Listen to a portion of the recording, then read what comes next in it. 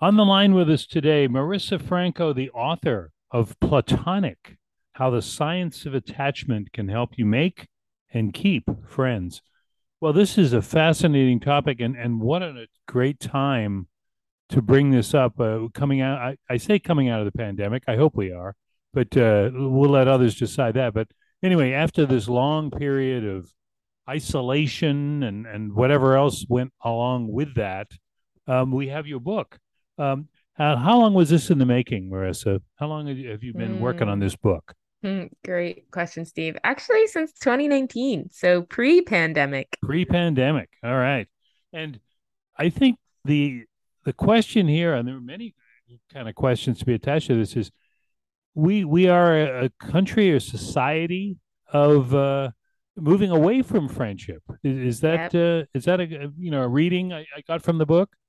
absolutely. Yeah, our friendship networks have been shrinking for the past few decades. And friendship network, define that if you would. Just the number of friends that you have. And how do you I'm thinking, and you touch on this in the book, and we'll get into this um in a little bit, but how do you define a friend? Because I'm thinking in the world of social media where people are asking to be friended or defriended or whatever else is going on there, how do you define that? Yeah, this is a great question. So for me, I like to differentiate between good company and a friend, right? Good company is someone whose company we enjoy. We might be in a good mood around them, for example. But to me, an actual friend is a responsibility and a commitment to another person. It means it's someone who's going to try to show up in your times of need, someone that you can feel comfortable sharing more of yourself with, someone who's going to celebrate your successes, just like any form of intimacy. Friendship is a form of intimacy just like any other. And so we need to invest in it and to cultivate it for it to exist and for it to be maintained. And you wrote this book for who? That's an interesting question, Steve. My drive for writing this book was really seeing how the ways that we elevate one form of love really hurts us as a lonely society. I questioned why should we throw even a morsel of love away just because it's platonic, wherein we don't acknowledge that, you have love in your life, even if you have friends, not just if you have a traditional spouse. And so I felt like that those sort of belief systems that we have wherein our script for friendship is so narrow and we see friendships as so inferior to other types of relationships, limits the ability that we can really benefit from this fundamental form of connection. To me, there's sort of like gold under our feet, but we see it as concrete. And so I think I wrote this book to kind of really challenge that hierarchy. But I think part of how we do that is that we give people the tools to really cultivate good friendship. And so, I think so many different types of people can benefit from it. I've seen specifically, people transitioning to college, grad school, people have moved to a new city, people that are retiring, people that feel like these childhood friends don't actually suit me, for example. All of us will face the existential question of friendship, if not now, then at some point in our lives. We're talking with Marissa Franco, a psychologist, a speaker, has written for Psychology Today and been on Good Morning America, provided material for New York Times, the NPR, all that, and so you've talked about this obviously, numerous times, and I'm thinking, this is an area that what one we just said, the friendship you mentioned, the friendship networks have been declining over the years, and is that a result of what? What do you attribute that to? I so Robert Putnam has this really great book, Bowling Alone. He looks at why people have become less engaged in civic groups in society. And one of his biggest conclusions that was that it was the creation of the television, because the television privatized leisure. Before that, we would spend our free time with others. But now we had this other option that gave us a way to spend time alone, but also to feel kind of like we were getting a snack of connection through the people's lives and stories we were being pulled into, right? And then I think if television really amplified loneliness, you can only imagine how social media has further amplified it because again, it gives us that pseudo feeling of connection with what's called like parasocial relationships, relationships with people you don't actually know, but you feel connected to. And it also gives us something to do with our time. And because connecting with people is a joy and something we all want, but it also is a risk, right? It's scary. And so if we have another option that's going to make us feel good enough, even though I would argue it's not actually good enough, then we're going to choose those easier options over putting ourselves out there to connect with people. We're talking with Marisa Franco, and I found this a fascinating part in your book. You just mentioned Robert Putnam and Bowling Alone, and that's of course sort of really set the tone for a lot of things. But you mentioned here one large study found that heavy social media users were either the least lonely or the most, Yeah. depending on whether social media was used to schedule in-person interactions or replace them. So Yeah. that's interesting right there because you mentioned the folks that are online a lot and maybe some people are on fleetingly are either very lonely or not lonely at all. Yeah. It's fascinating.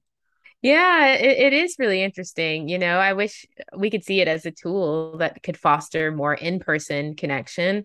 I think, unfortunately, the reality is that most of us use social media in a more passive way, where we're just sort of scrolling and we're lurking and we're not necessarily engaging or fostering our in-person connections through the use of social media. So there is nuance here, and social media can be a tool for good, but I think by and large, most of us don't actually use it that way, unfortunately. Like so many things. We're talking with Marisa Franco, and the book is Platonic. And now in this book, you've got all kinds of personal accounts where I guess research from folks that are giving them their stories to you, I should say, and that's fascinating because folks wondering, well, where do I fit into this? You can find yourself probably in this book. Mhm. But the one thing I found, among other things, and I guess this is what we face here. We don't always recognize it, but you quote Sharon Abramowitz, an anthropologist who wrote a book, Tribe, on homecoming and belonging. We are an anti-human society. Our society is alienating, technical, cold, and mystifying. And that's, I guess, the mystifying part is that as human beings, we want to be close to others, but our society is not doing that.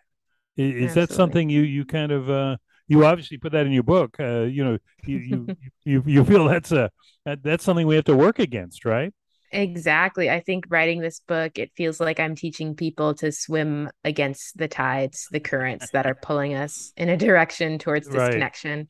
Like if you're not active and intentional, our society will not feed you and bring you connection without you having to be very intentional and to try. And the other thing that I noticed in here, and it follows closely to what I just said in the book, um, men, men seem to have Man. really dropped the ball when it comes to friends. Yeah, yeah. I argue in the book that men are in a really tough place because of a phenomenon called homohysteria, which is men's fear of being perceived as gay.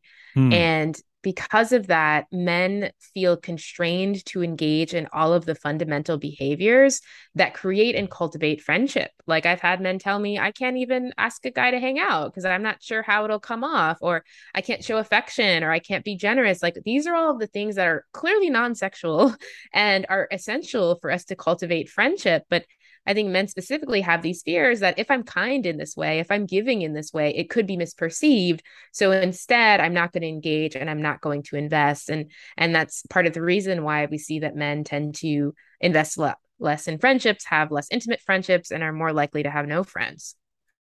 And that's part of the book here. We're talking with Marissa Franco about friendship. The book is called Platonic. Now you've got some interesting things in here about suggestions, things to do with. I mean, again, they're common sense items, but when you list them off, they sort of like, yeah, I should do that. I mean, that's what you think about. I'm talking about suggestions made, how to, I guess, cultivate a friendship. Bake, cook. Say, hey, do you need somebody to babysit the kids, or you have a whole list of that. And how did you go about setting up that list? Yeah. Well, for me, I think, as I mentioned, generosity is so important for friendship. And I think generosity should feel good. And it often does feel good because, we're social creatures. So what we do to benefit our relationships also benefits us. And I think the way to go about generosity so that it amplifies how good it makes us feel and it makes us more sustainably generous is to think about what are natural skills and talents that we have and how can we share those with people. So if you like to cook, if you like to bake, how can you share those with people? For me, I love to share information, clearly. So I've literally created PowerPoint slides for my friends when I learn a new thing and I want to share it with them. So, you can do generosity in whatever ways really reflect you and reflect your spirit and reflect your skills. The other item, and I want you to explain this if you would, the finding true authenticity. Now, what does Yeah. that mean? You've got a whole section in the book on that. How to be authentic. Someone would say, "Well, just be yourself."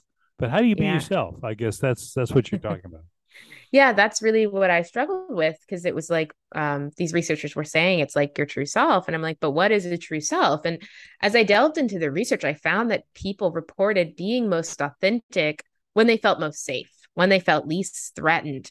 And so my definition of authenticity then is that authenticity is who we are when we feel most safe and when we're not hijacked by these defense mechanisms that are there to protect us from threat, but that sort of replace and crush our inner core, our innermost authentic core. So just to share an example of that, Steve, right? Let's say my friend's kid got into an Ivy League school I wish my kid got into, right?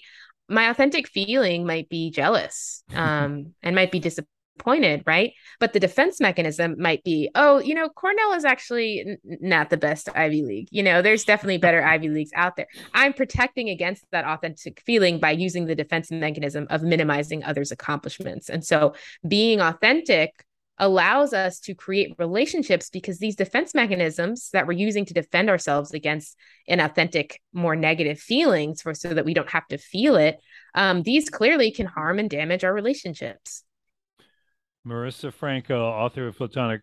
Last thing, Marissa, what do you suggest to somebody who's probably been listening to this and thinking, well, I do need to take an extra step here, he or she, towards friendship. How do you guide them? Obviously, you can get the book, and we're Yeah. promoting that, Platonic. But what do you say to somebody just in casual conversation to get Yes. started on that road? So here's what I would tell you. I know I've conveyed that you have to initiate, which means telling someone you get along with, hey, I've really enjoyed talking to you. Could we exchange contact information? I'd love to connect further, right? But how you get yourself to that place is that you begin to assume people like you. Because according to the research, when researchers told people they'd be liked, even when this was untrue, it made people warmer, friendlier, more engaged, and in fact became a self fulfilling prophecy. So assume people like you and remember that to make friends, one person has to be brave. And so be brave. Good words. Be brave, folks. Well, Marissa, thank you so much. It's Marissa Franco, author of Platonic, and we'll get out there and start being friendly. Thanks, Love it. Marissa. Thanks Take for care. having me, Steve. Bye. Bye bye.